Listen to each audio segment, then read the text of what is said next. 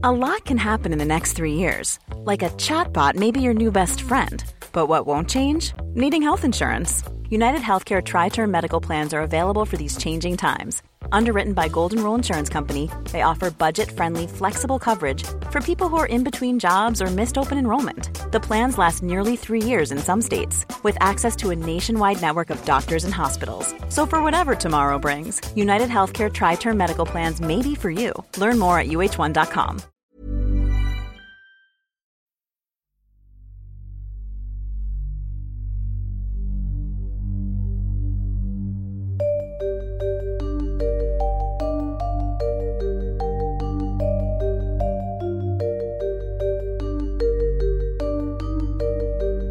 This is Intercepted.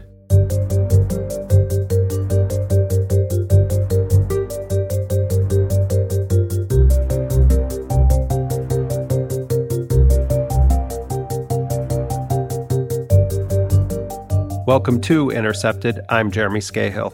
And I'm Murtaza Hussain. Maz, I just wanted to start the show today by stepping back and looking at the bigger picture of what has happened inside of Gaza over the past 6 weeks. Since October 7th, in the aftermath of the Hamas-led raids into Israel that killed more than 800 civilians, that resulted in the deaths of some 350 Israeli soldiers and police and the taking of more than 240 hostages, we've seen Israel first begin with a massive bombing campaign and then follow it up with a full-on ground invasion of much of Gaza. And to date, what we know in terms of the numbers, the best estimates we have, is that nearly 1.7 million people have been displaced. These are Palestinians in Gaza. That's 3/4 of the entire population of Gaza. More than 13,000 people have been killed. That number is likely much greater because many people remain missing and stuck under rubble. Nearly 75% of the people killed in Gaza are children, women, or the elderly. And more than 5,500 children have been killed. And I was remembering how in the immediate moments after October 7th, in an effort to convey to the world the scope of the devastation to Israeli society, there were comparisons to how many Americans this would have been if the United States was attacked in this same manner. And so I started looking in that context, in that spirit, because I think it actually does help for societies to understand how it would affect smaller countries like Israel or like Palestine. And if the events of the past 6 weeks in Gaza had taken place in the United States, that would mean that approximately 248 million Americans would right now be displaced. It would mean that 1.9 million Americans would have been killed. It would mean that nearly 75% of those dead Americans would have been children, women, and the elderly. And it would mean that more than 827,000 American children would have been killed. You know, the United States has waged unjust wars. The United States has attacked countries repeatedly throughout history, but it's almost never felt the effects of those wars on its own territory. But if we did, that is the scope of what we would be facing. That is what the people of Gaza are facing right now. And in addition to that, we've seen more than 100 UN staff members killed. We have seen more than 50 journalists killed. Israel has repeatedly bombed refugee camps, schools, hospitals, morgues. The extent of the devastation and the killing of civilians is unprecedented in this narrow of a scope of time. And it truly it shocks the soul, Maz. You know, it's very sobering to think also that the population of Gaza pre-war was only about 2 million roughly. So if we have, by some estimates, more than 20,000 people killed today, we're looking at potentially 1% of the entire population of Gaza already killed in Israeli military attacks in the course of about a month, which is an incomprehensible amount of death if you think about it. And you add wounded and bereaved and displaced on top of that, you're thinking, significant majorities of the population, in fact, have been directly affected. People who had nothing to do with the Hamas attack. People, he said, are women, children, the elderly, who could not have anything to do with it just by their status of who they are and so forth as well, too. And I think that, it's interesting if you look at the events of October 7th, and there are many heinous things that took place on October 7th.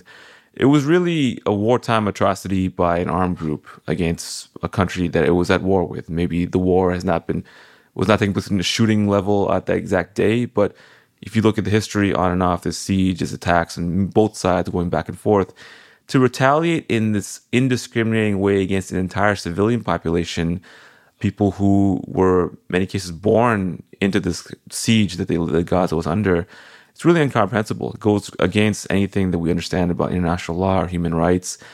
And it suggests if the U.S. is okay with this and signing off on it, which they seem to be, and even to the point of giving diplomatic cover to Israel, military support, and even saying that there are no red lines, quote unquote, for U.S. position on the Israeli response, it really severely undercuts any sense that the U.S. can in the future claim to be it's acting on behalf of human rights or international law, any of these universal principles which it ostensibly justify U.S. foreign policy. It's a very, very ugly depiction of how these things work in practice.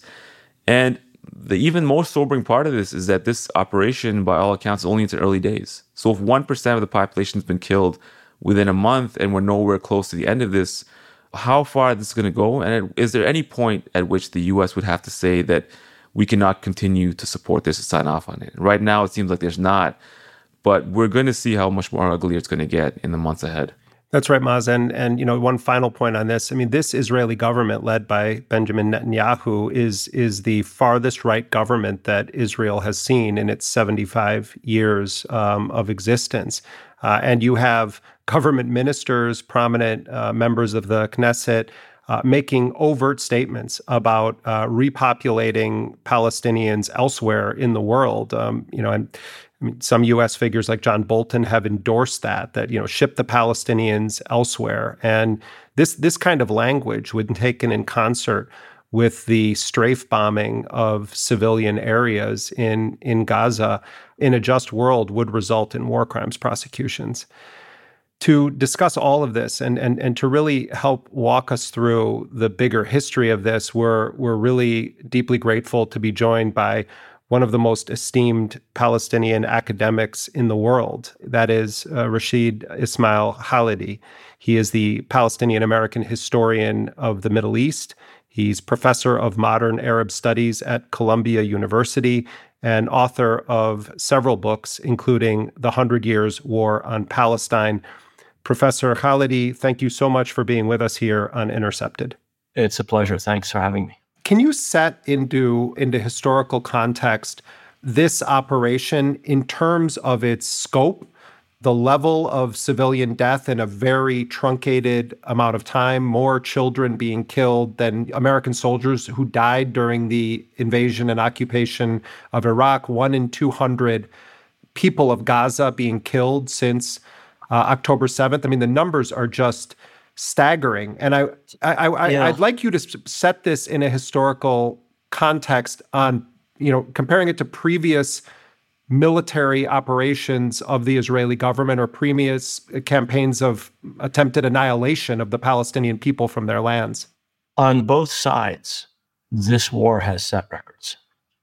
On the Palestinian side, the death toll, which is between 11 and 12,000. We don't know because reporting stopped on the 10th of November from Gaza because they have no communications. The health ministry cannot collect statistics anymore. On the Palestinian side, the death toll of last reported I heard was around 11,500 and the number of wounded was over 30,000. May well be the second highest Palestinian death toll since the 1948 war. During the 1948 war, 20,000 Palestinians were killed, most of them civilians, some of them combatants. During the Lebanon War of 1982, about 20,000 people were killed, but about almost half of those were Lebanese. So this is probably already the second highest Palestinian civilian death toll, including combatants, since the 1948 war. And we're not at the end of this. I mean, the number of people, the child mortality rate, the number of people who will die from disease as a direct result of this is uncountable. And the war hasn't ended. we don't know if Israel is going to carry out its threats to bomb and occupy the southern part of the Gaza Strip. So that's the Palestinian side. It is the second highest death toll in the entire history of the conflict, as far as the Palestinians are concerned. As far as Israel is concerned, the Israeli death toll of over 1,200 is the third highest in the country's history. The civilian death toll, which is over 800 people, is the highest Israeli death toll ever, including the 1948 war. 6,000 Israelis died in the 1948 war. That was the most costly war in Israel's history. Most of those were military. Most of those were combatants. So this is the highest civilian death toll in Israeli history. So on both sides, we are seeing unprecedented death and suffering. And the precedents are grisly. If you go back to 1948, we're talking about a war that stretched over the better part of 2 years. These are deaths in several weeks. If you're talking about the Lebanon war, this is a conflict that stretched over 10 weeks. We're talking here about 5.5, 6 weeks. What is your analysis of the calculations Netanyahu made when all of this started to unfold on October 7th? It seems like he certainly exploited the grief of the Israeli people. He has also, to an extent, I think, exploited the sentiments of Jews around the world in an effort to justify what he's doing. But the scope of the destruction here is so monumental that even mainstream leaders who are very inclined to entirely endorse Israel's mass acts of violence against the Palestinians are saying things like, you need to stop killing babies. You had Justin Trudeau of Canada. You have Macron in France. Not to mention that you had the leader of Indonesia, the fourth most populous nation in the world, the largest Muslim nation in the world, reading to Joe Biden essentially a condemnation of U.S. support for Israel's mass slaughter in Gaza. Have you ever seen this level of opposition to actions by the Israeli government? Is there a precedent for this? Has there ever been something like this where you've seen this level of condemnation of Israel's action, including from heads of state around the world?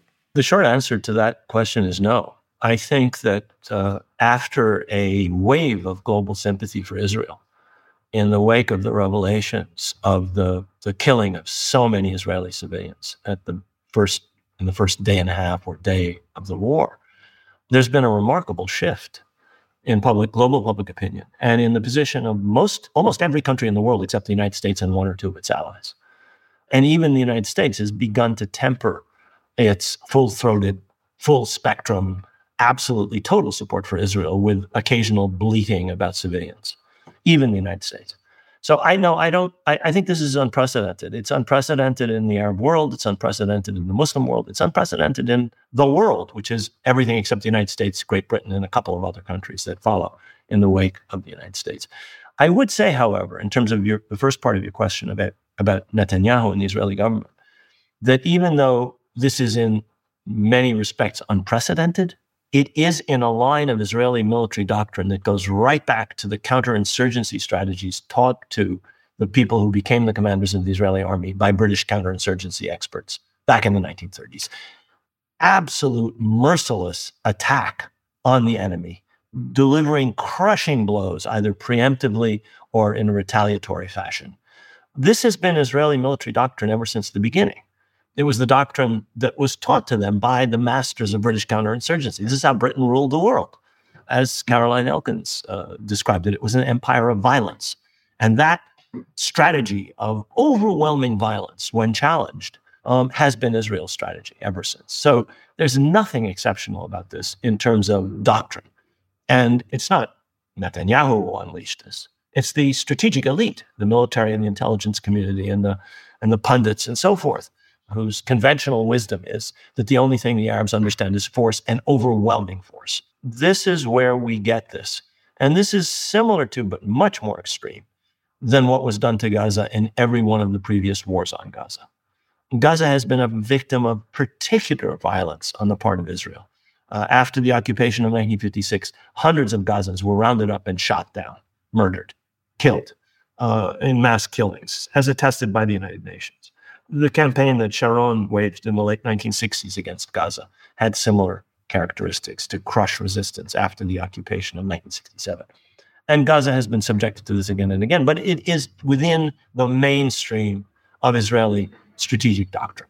There's nothing new about it. And it's not Netanyahu. I mean, this is the whole Israeli military political establishment that worships at the altar of force and that is addicted to this, to the exclusion sometimes of any politics. I mean, you wonder if these people have read Clausewitz. War is an extension of politics by other means. Would appear to be why you fight a war. This seems to be war as an extension of war as the only means. It's perfectly unclear, reading the Israeli press, what their political objective is. I mean, ethnic cleansing, that's not a political objective. They're doing that. They're driving the population of northern Gaza Strip into the southern Gaza Strip. But what their political objective is to me entirely unclear in the writings of, I mean, as far as one can tell from the Israeli press. Dr. Khalidi, you wrote an excellent book, which I've been revisiting recently, and I recommend others to take a look at as well, too, The 100 Years War on Palestine, A History of Settler Colonialism and Resistance, 1917 to 2017.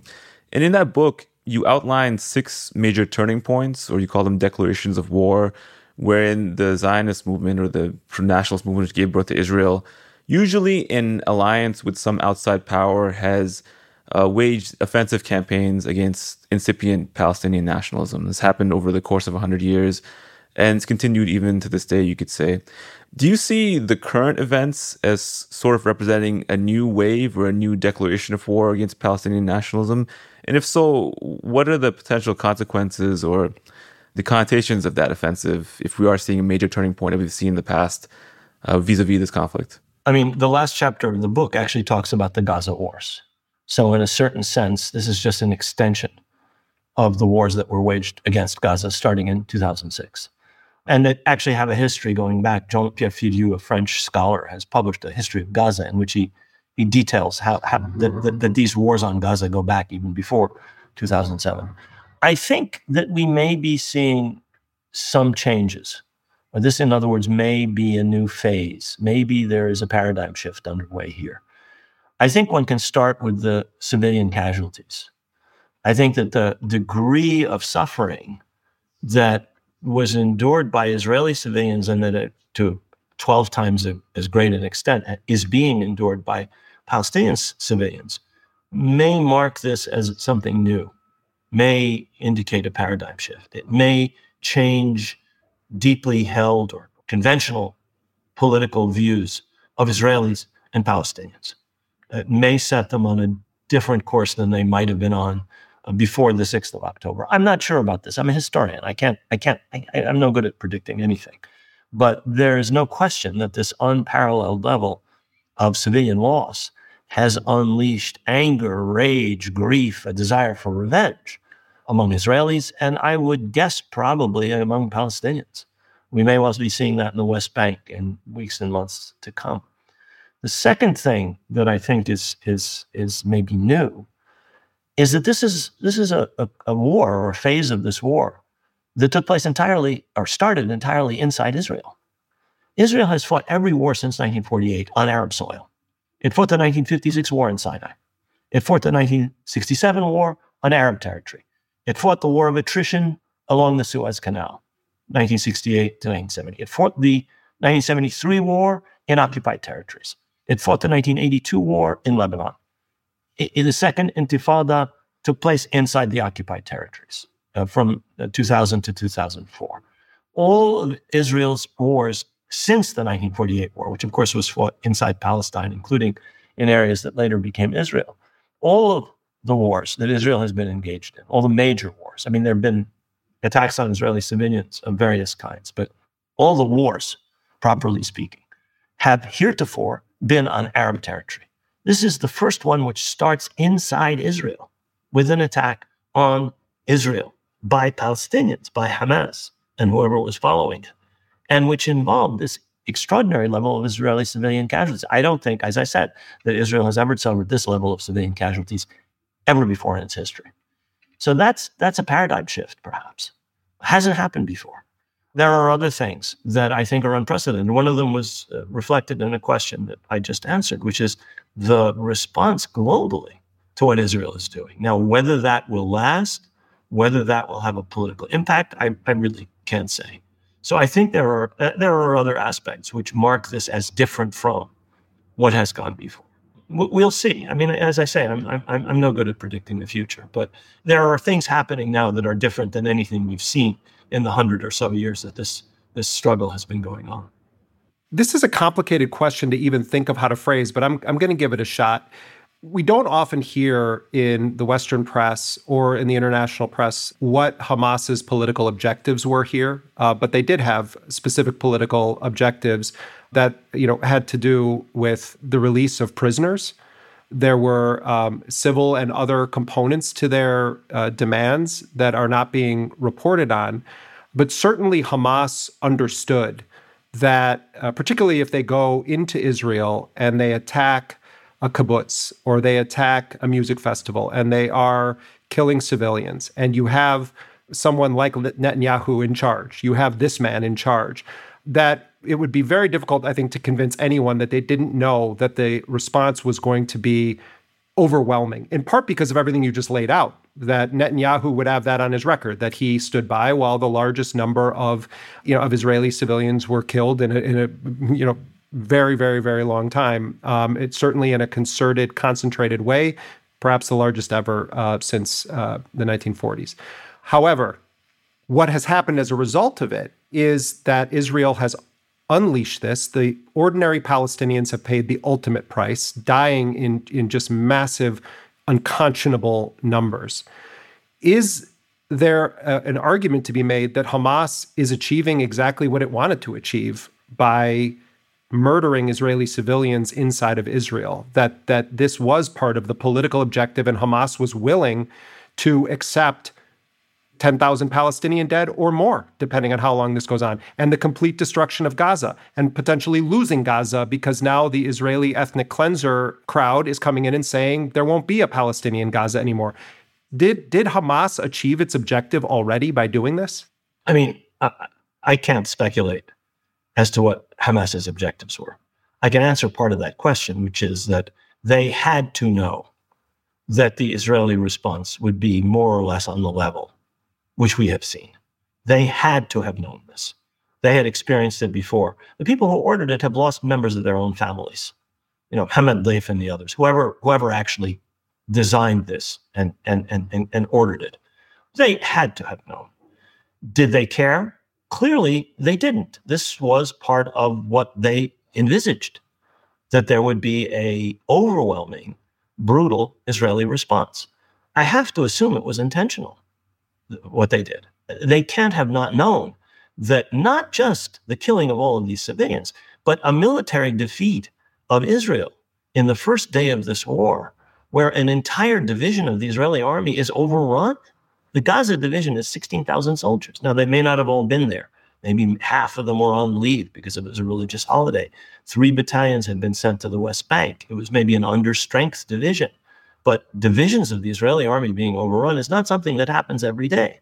So in addition to the large-scale killing of civilians, some at least of which must have been ordered, some of which may have been uncontrolled, people who came in after the Hamas fighters and slaughtered people or took away captives. That's not the point. The point is there were large numbers of civilians killed, but also there was this incredible, unusual defeat of a major Israeli military formation. Its headquarters was besieged. The largest intelligence base in Israel was taken. The database in that Ofakim, the database in that military headquarters was apparently taken away.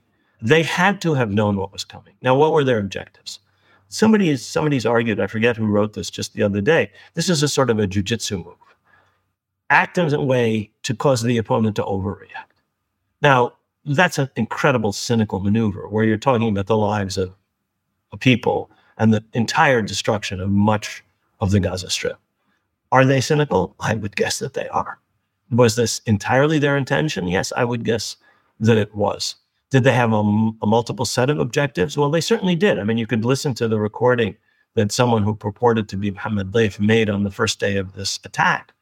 And he lists release of prisoners, He lists Al-Aqsa, the progressive transformation of the Al-Aqsa Mosque and its surroundings into a scene of mass Jewish prayer, which has been ongoing for quite a while now. He lists other things, the expansion of settlements, and so on and so forth. These were supposedly their objectives. I would argue there were other objectives. One clearly was provoking an overreaction from Israel. Another was clearly making an effort in the rivalry with Hamas's opponents, domestic Palestinian political opponents, to establish Hamas's political hegemony. Yet another was to change the dynamic in the Arab world, which treated the Palestinians as if they were irrelevant and unimportant, and which was moving towards a mass normalization with Israel while the Palestinians remain occupied, while their land is being taken for settlements, while they are provided with absolutely no political horizon, no possibility of self-determination or statehood. And in a couple of those respects, I think Hamas has achieved its objectives, if those were its objectives. Dr. Khalidi, it's very sobering to look at the history of the past century because there have been all these different phases of Palestinian resistance to Israel, and it's taken different forms in different generations. Obviously, in the first early years, there was a nationalist competition between Palestinians and Zionists and what became Israel and Palestine later on. And then there were wars between the Arab states surrounding Israel, and then non-state actors in Lebanon. And then finally, the period of the intifadas that have taken place for the last 20, 30 years. And those have had different tactics as well, too. I was very curious about the last part of it, too, because, between the first and second intifada, and then now this new potential phase of Palestinian resistance, there's been a tactical shift, and the parties have changed as well, too, who are leading it. Can you talk a bit about how Palestinian resistance has evolved and where you may see it continuing to evolve given this potential paradigm shift post-October 7th? Well, it has certainly evolved.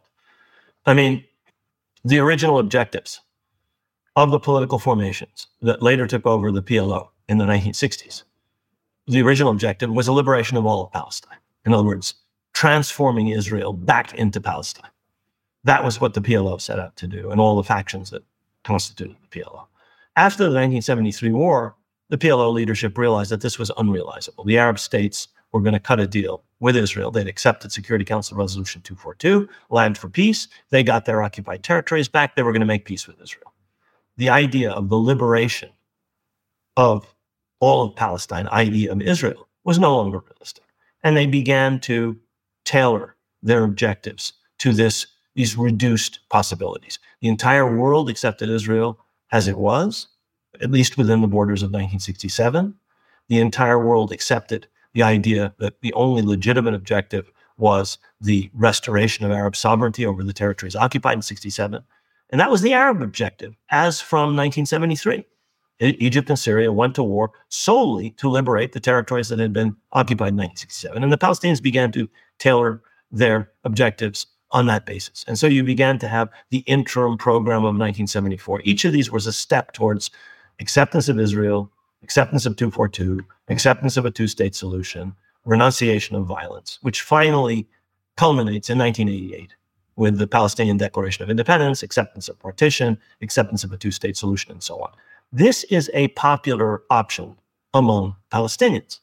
Now, Hamas arises at just this moment to take up the banner of complete liberation and to take up the banner of violent resistance. And if you read the Hamas Charter of 1968, which is a pretty bloodthirsty document, you can see that what they are doing is reprising the former position of the PLO with an Islamic flavor, with an incredibly forceful Islamist flavor. It's worth looking at that document and then looking at what was amended much, much later by Hamas.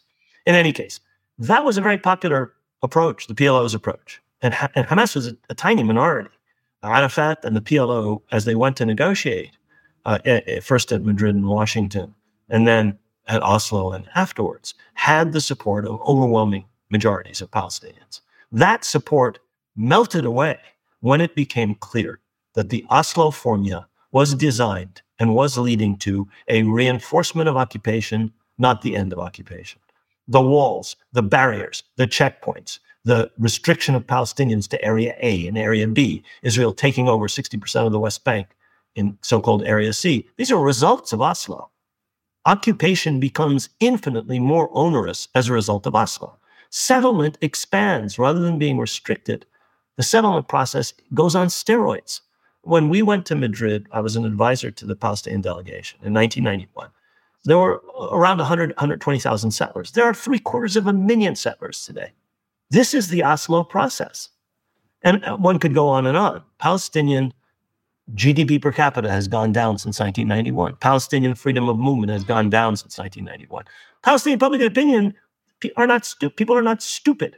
They turned away from the PLO. They turned away from the Palestinian Authority and began to contemplate other approaches because this approach had, in their view, conclusively failed. And that's the shift that you see towards Hamas, which even then never gets a majority of Palestinians from that point on, including in the elections of 2006. They got 42% of the vote for the Palestinian Legislative Council, having lost the presidential election of January 2005 to Abu Mazen. So they never were a majority party. But the shift towards them is a result of the perceived failure of the approach of the PLO and Fatah. One follow-up on that, throughout the decades, you had major episodes where Arab nation states were in an open declared war fighting Israel. And right now, at this moment, a lot of Arabs and Muslims who are watching the utter devastation and mass murder that's happening in Gaza are wondering, where are the Arab and Muslim nations? I mean, you have rhetoric from Erdogan and Turkey.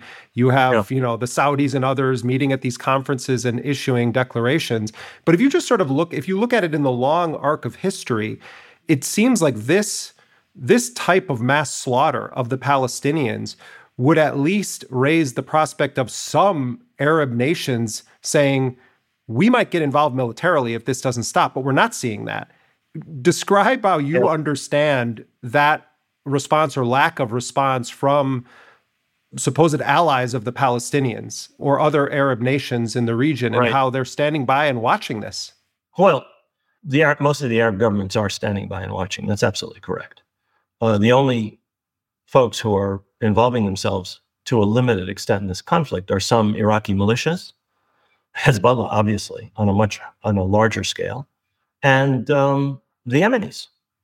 Those are the only people who are actually engaged in any form of military conflict with Israel, alongside Hamas and its allies in the Gaza Strip. The Arab-Israeli conflict, say the state-to-state conflict between the Arab states and Israel, only lasted from 1948 until 1973. The last Arab-Israeli war, last war between Israel and the Arab states, ended 50 years ago. The Arab states have been effectively at peace with Israel, even if they didn't have peace treaties. The only time that Arab armies fought Israel was in 1982, when Israel invaded Lebanon, and it pushed the Syrian army back. So the Syrian army defended itself in Lebanon. But with that minor exception, the Arab-Israeli conflict, as between the Arab states and Israel, ended in 1973. And then you had peace treaties with Egypt in 79 and with Jordan in 94. The Syrians and the Israelis came this close. I mean, literally a few meters of mud on the eastern banks of the Sea of Galilee was all that separated them in the mid-1990s and at the end of the 1990s. So the Arab-Israeli conflict ended. It's done. Whether Iraqi militias or Hezbollah or the Houthis in Yemen are firing rockets at Israel or whatever else they may be doing, doesn't change that reality. Now, will that change? Again, I can't predict anything. A lot depends on what Israel does. If they continue into the south of the Gaza Strip, if they try, in spite of the resistance of the Egyptian and the Jordanian governments, to expel Palestinians into Egyptian and Jordanian territory, then I would say all bets are off. I don't know what will happen. Jordan has said that would be war. Those would be acts of war. If Israel were to force Palestinians, were to instantiate another phase of the Nakba by expelling Palestinians into Jordan.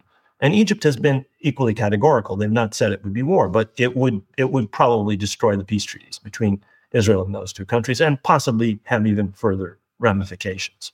So a lot depends on what the United States allows Israel to do, since nobody else seems to be able to say anything to the Israelis. I mean, Trudeau and Macron can bleat as much as they want. That and 5 cents won't get you a cup of coffee.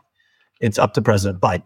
who so far has shown no inclination to rein Israel in, parroting Israeli talking points by rote from the White House. Ryan Reynolds here from Mint Mobile. With the price of just about everything going up during inflation, we thought we'd bring our prices down. So to help us, we brought in a reverse auctioneer, which is apparently a thing. Mint Mobile Unlimited Premium Wireless. How to get 30, 30, bit to get 30, bit to get 20, 20, 20, bit to get 20, 20, bit to get 15, 15, 15, 15, just $15 a month? Sold! Give it a try at mintmobile.com/switch. $45 up front for 3 months plus taxes and fees. Promo rate for new customers for limited time. Unlimited more than 40 gigabytes per month. Slows full terms at mintmobile.com. Millions of people have lost weight with personalized plans from Noom. Like Evan, who can't stand salads and still lost 50 pounds. Salads generally for most people are the easy button, right? For me, that wasn't an option. I never really was a salad guy. That's just not who I am. But Noom worked for me. Get your personalized plan today at Noom.com. Real Noom user compensated to provide their story. In 4 weeks, the typical Noom user can expect to lose 1 to 2 pounds per week. Individual results may vary.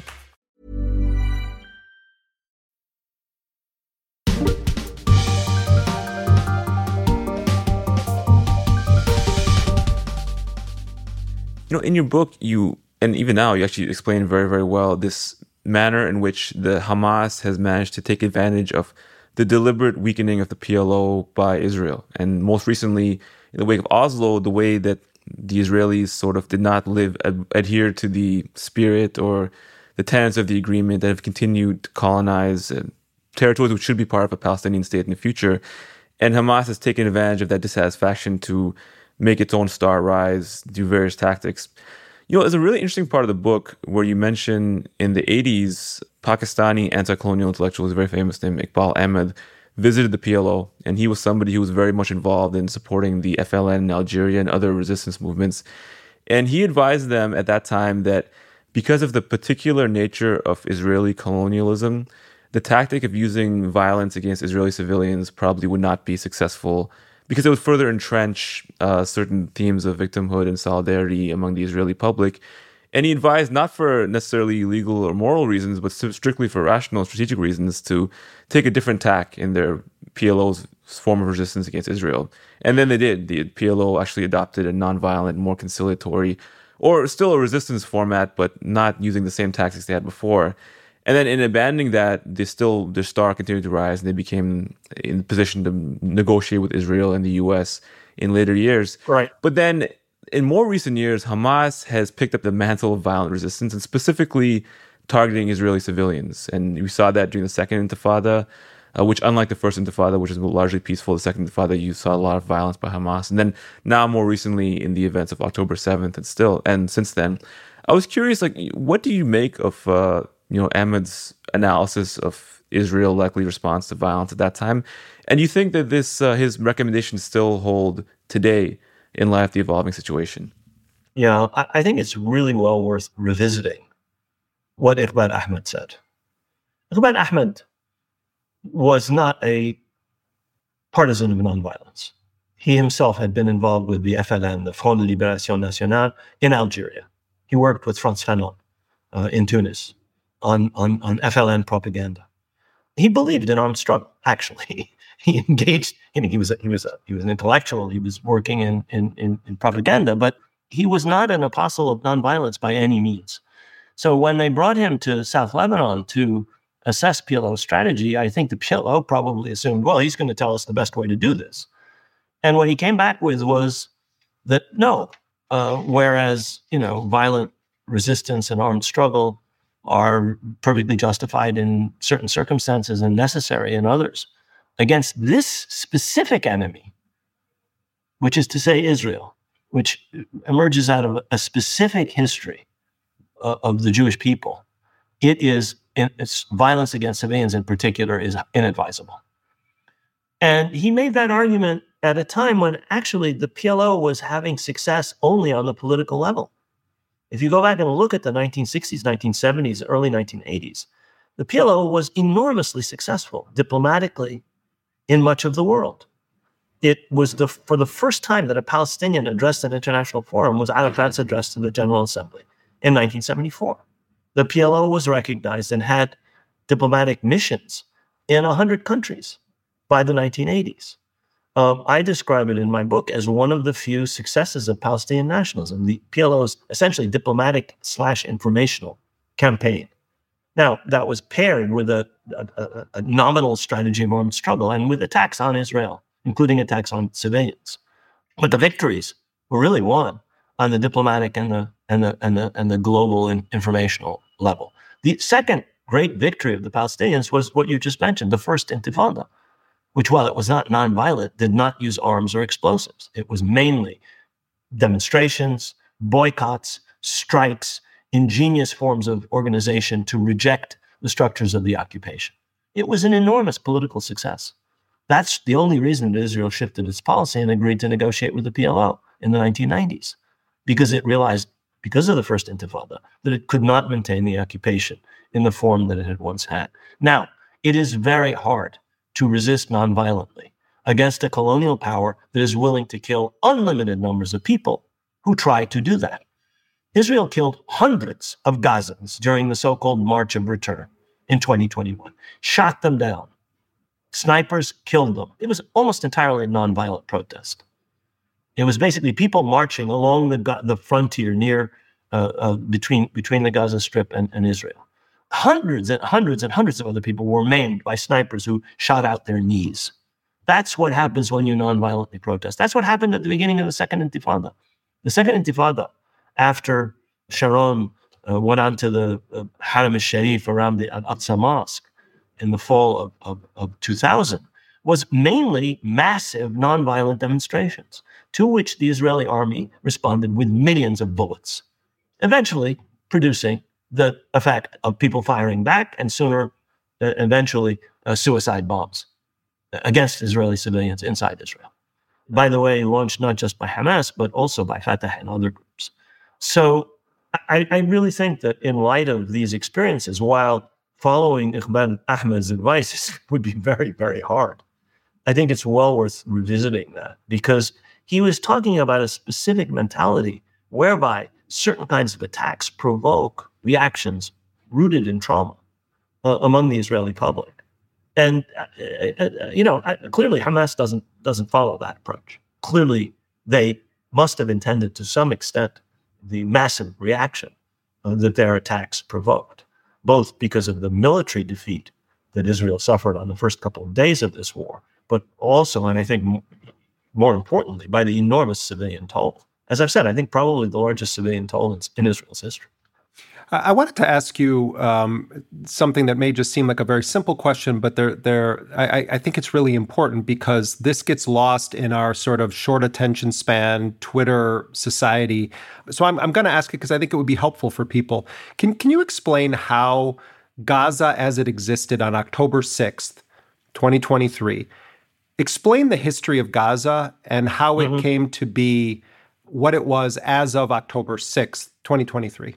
Well, I mean, I have to wind back. Gaza was a very prosperous part of southern Palestine up to the 1948 war. Various kinds of barley are grown in the region that were very much in demand by brewers in England in the 19th and early 20th century. Gaza was a relatively prosperous city in various ways. It was devastated during World War I, but the region remained agriculturally it's just north of the line above which enough rain falls to permit permanent agriculture. You go 30 or 40 or 50 kilometers south of Gaza, and the rainfall just decreases measurably, and you can't grow anything, not regularly. So it was a relatively prosperous agricultural region. The city was, as were other towns and cities, relatively prosperous. That changes in 1948.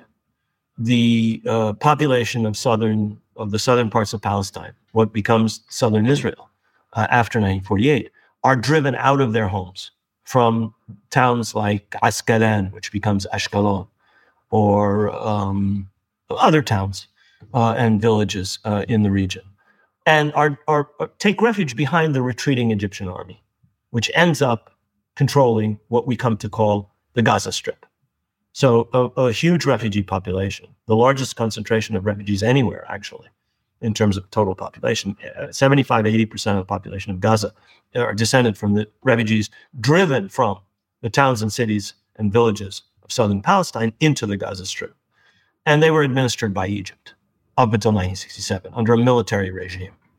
Israel occupies.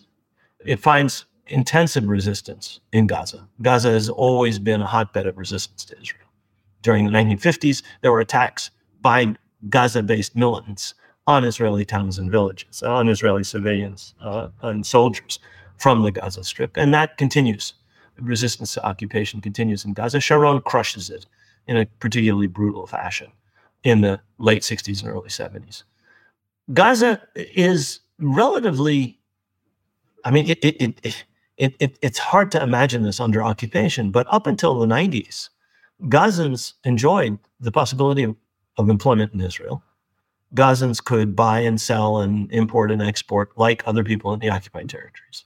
And movement was completely free. I used to drive down to Gaza from Jerusalem without any hindrance. Even in the mid-90s, there was like one Israeli soldier sitting, tipping back in a chair at a ramshackle gate, and he'd just look at your passport and wave you through. That changes with the Oslo Accords. That changes with the beginning of the enclosure of Palestinians in smaller and smaller areas. And one of those areas is the Gaza Strip. Israel has established settlements in the Gaza Strip, which take up a large part of the Gaza Strip between 1967 and 2005. And otherwise, the Gazans are fenced in increasingly from the mid-90s onwards.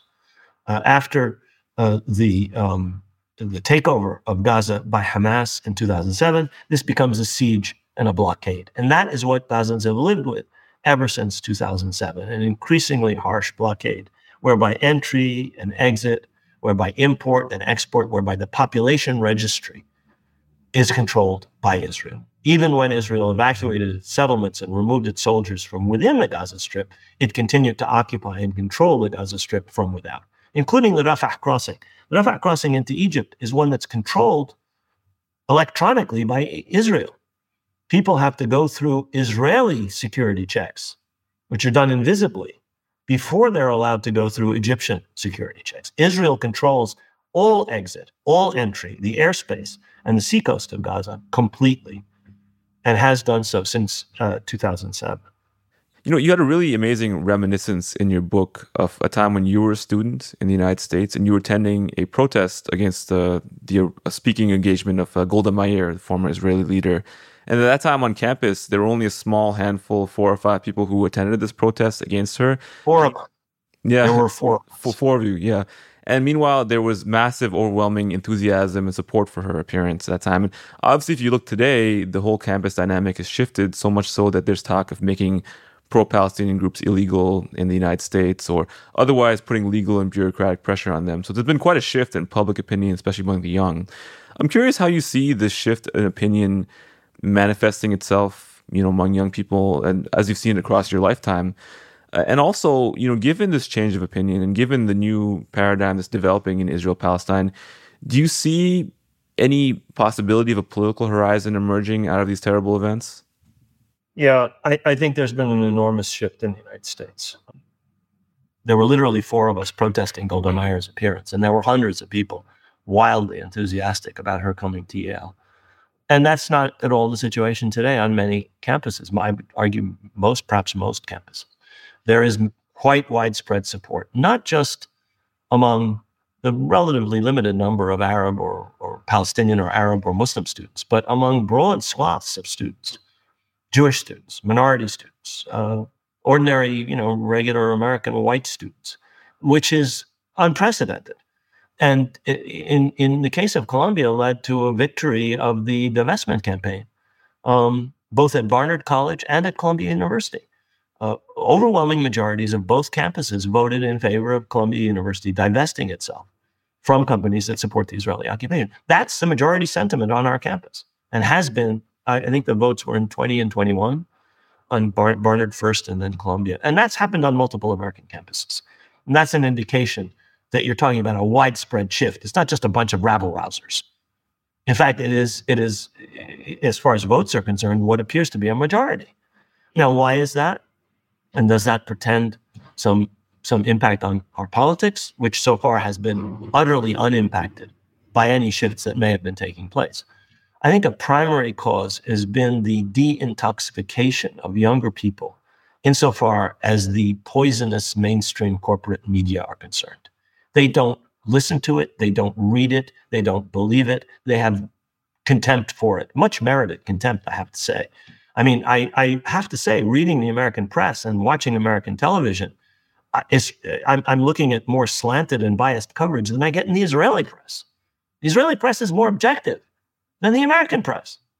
I mean, I read Yediot in English, Ynet, I read Israel Times, I read the Jerusalem Post, and I read Haaretz in English.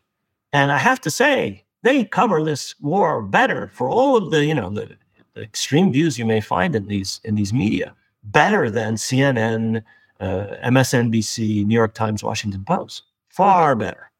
So I think the fact that young people get their news from social media and other non-traditional sources, The Intercept, things like that, is one reason that they don't believe a single thing that President Biden believes in his bones, the things that he's been taught to understand ever since he went into politics 50 or 60 or whatever years ago, or whatever it may have been.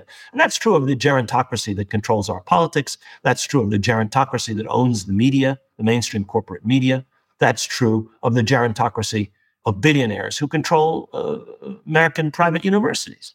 These people learned about so-called reality back in the 50s, 60s, and 70s, when their only source of information was essentially biased. It was an Israeli narrative. That's all they had access to. Like the hundreds of people who rapturously greeted Golda Meir when she arrived on our campus in whenever it was, 68 or 69. That's not true of young people or many other people in American society. I mean, you look at the ad that was in the New York Times from Black churches calling for a ceasefire. You look at the Union of Postal Workers calling for a ceasefire. What is the makeup of those bodies? Well, you're talking about Black churches, middle-class Black people, pastors. Their pastors have called for a ceasefire. One of the most diverse labor unions in the United States has called for a ceasefire. And if you look at these the groups on campus that support the groups that have been banned by Columbia University or are being banned at other universities, they include every possible group on campus. So it's not just young Palestinian or young Arab or even young Jewish students. It's a broad swath of younger people who I think have changed and are much more open to multiple narratives. They're not necessarily anti-Zionist, they're not necessarily pro-Palestinian, but they're at least open to narratives and knowledgeable in ways that their elders simply were not. Will this have a political impact? Not for the foreseeable future. We have donor-based politics. The donors come from that gerontocracy of rich people who are completely, for the most part, committed to an Israeli narrative.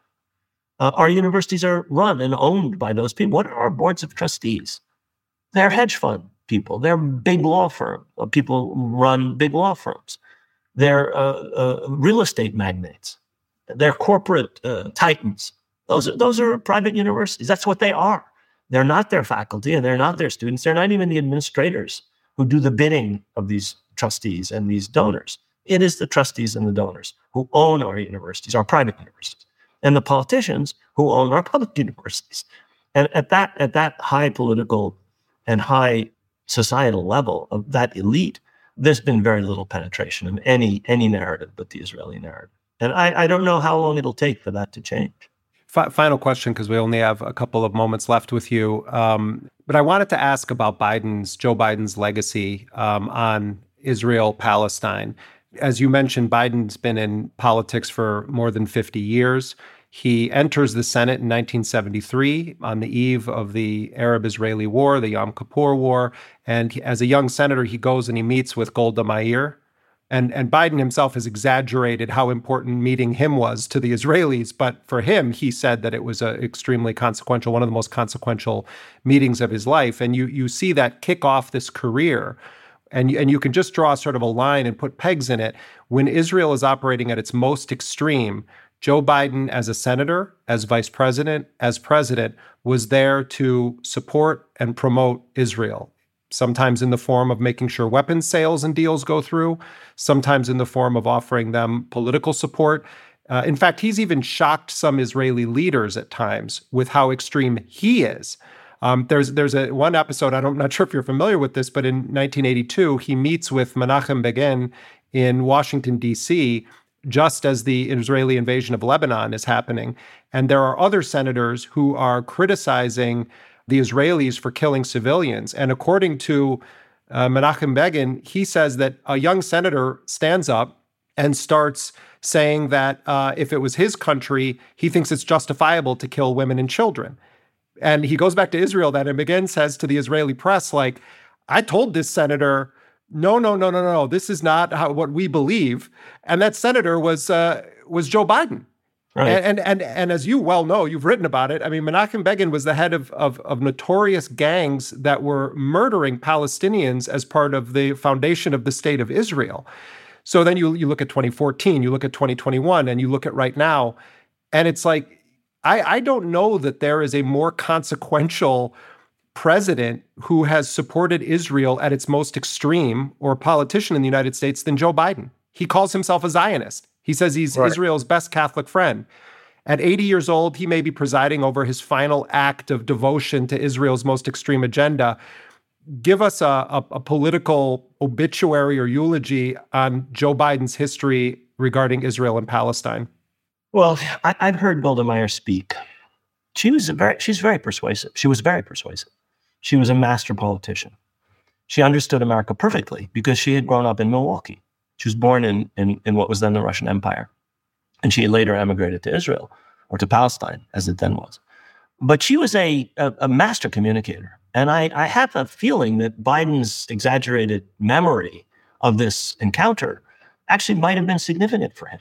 I mean, she was an extraordinarily persuasive personality, as has been the case for many other Israeli leaders. And I think that Joe Biden, drank in whatever she and other Israeli politicians told him, as well as many of his, people in his circle, like his mother's milk. He's a true believer from way back when. I think you're right to situate this back in the 1970s when he enters the Senate, and perhaps even before. I don't know. I don't know much about the man's biography, but I think that and many other encounters are telling. And I don't think that it's anyone else in the administration who's driving this. I mean, Blinken is a faithful servant of this policy, and he perhaps is a believer as well. But I don't think Blinken is the powerful figure or the masterful statesman that James Baker or Henry Kissinger was. He's clearly just a functionary doing what the president tells him, apparently not very well, but that's another issue. As is evidenced by his reception in Arab capitals when he tried to sell the idea of Egypt and Jordan taking in Palestinians who were to be ethnically cleansed by Israel from the Gaza Strip. He got 2 slaps in the face in Riyadh, in Cairo, and in Amman. Well-deserved slaps in the face. Figuratively, of course. As to what Biden's legacy will be around Palestine, I mean, the war's not over. Things may change. Something beyond the myths of 1960s and 70s may penetrate this 80-year-old's consciousness. I doubt it. But maybe, you cannot exclude things. I would argue that right now, Biden has done permanent harm to the standing of the United States in the world, in the Muslim world, and in the Arab world. Permanent harm. He has alienated young generations that will think of the United States in terms of Gaza for a very long time. I'm not sure how strong an impact that will have, but there is an impact there. And that is a disastrous, I think, outcome for the United States. Secondly, I think he may have significantly harmed his own chances of re-election. The Democratic coalition is composed of young people, minorities, and liberals and progressives. And every one of those bases in the Jewish community, in the Muslim community, in the Arab community, in the Black community, in other minority communities, every one of those bases of the Democratic Party's support and of Biden's re-election has been alienated by his approach. And it's impossible to predict what's going to happen almost exactly a year before a presidential election. Everything could change. The results of this war could change these things. But as of right now, where Biden looks like he's going to be decisively defeated, he's going downhill with every one of those central groups to the Democratic coalition. There are very large numbers of people who, if the election were held today, would not under any circumstances vote for Joe Biden. large numbers of people in every one of the communities that I mentioned, progressives, young Jews, young Muslim and Arab communities, large swaths of minority communities who are the heartland of Democratic support in battleground states like Michigan and Pennsylvania. They're not going to vote for the man today. Now, that may change. That may not end up being his legacy. He may be reelected in spite of that. Or he may be reelected because people swing back or forget what happened in October and November of 2023 when it comes to casting a ballot in November 2024. But right now, he has done harm to the legacy and standing of the United States. He's done enormous harm to the Palestinian people, untold harm to the Palestinian people. And I think he may have even harmed his own chances of reelection. Time will tell. Dr. Rashid Khalidi, thank you so much for being with us here on Intercepted. Thanks. Thanks for having me. That was Rashid Ismail Khalidi, a Palestinian-American historian of the Middle East, professor of modern Arab studies at Columbia University, and author of numerous books, including most recently, The 100 Years' War on Palestine. And that does it for this episode of Intercepted. Intercepted is a production of The Intercept. Jose Olivares is our lead producer. Our supervising producer is Laura Flynn. Roger Hodge is editor-in-chief of The Intercept. Rick Kwan mixed our show. Legal review was done by David Braylow. And this episode was transcribed by Leonardo Fireman. Our theme music, as always, was composed by DJ Spooky. If you want to support our work, you can go to theintercept.com/join. Your donation, no matter what the size, makes a real difference. And if you haven't already, please subscribe to Intercepted. And definitely do leave us a rating and review wherever you find our podcasts. It helps other listeners to find us as well. If you want to give us additional feedback, you can email us at podcasts@theintercept.com. That's podcasts@theintercept.com. Thanks so much for joining us. Until next time, I'm Jeremy Scahill. And I'm Murtaza Hussain.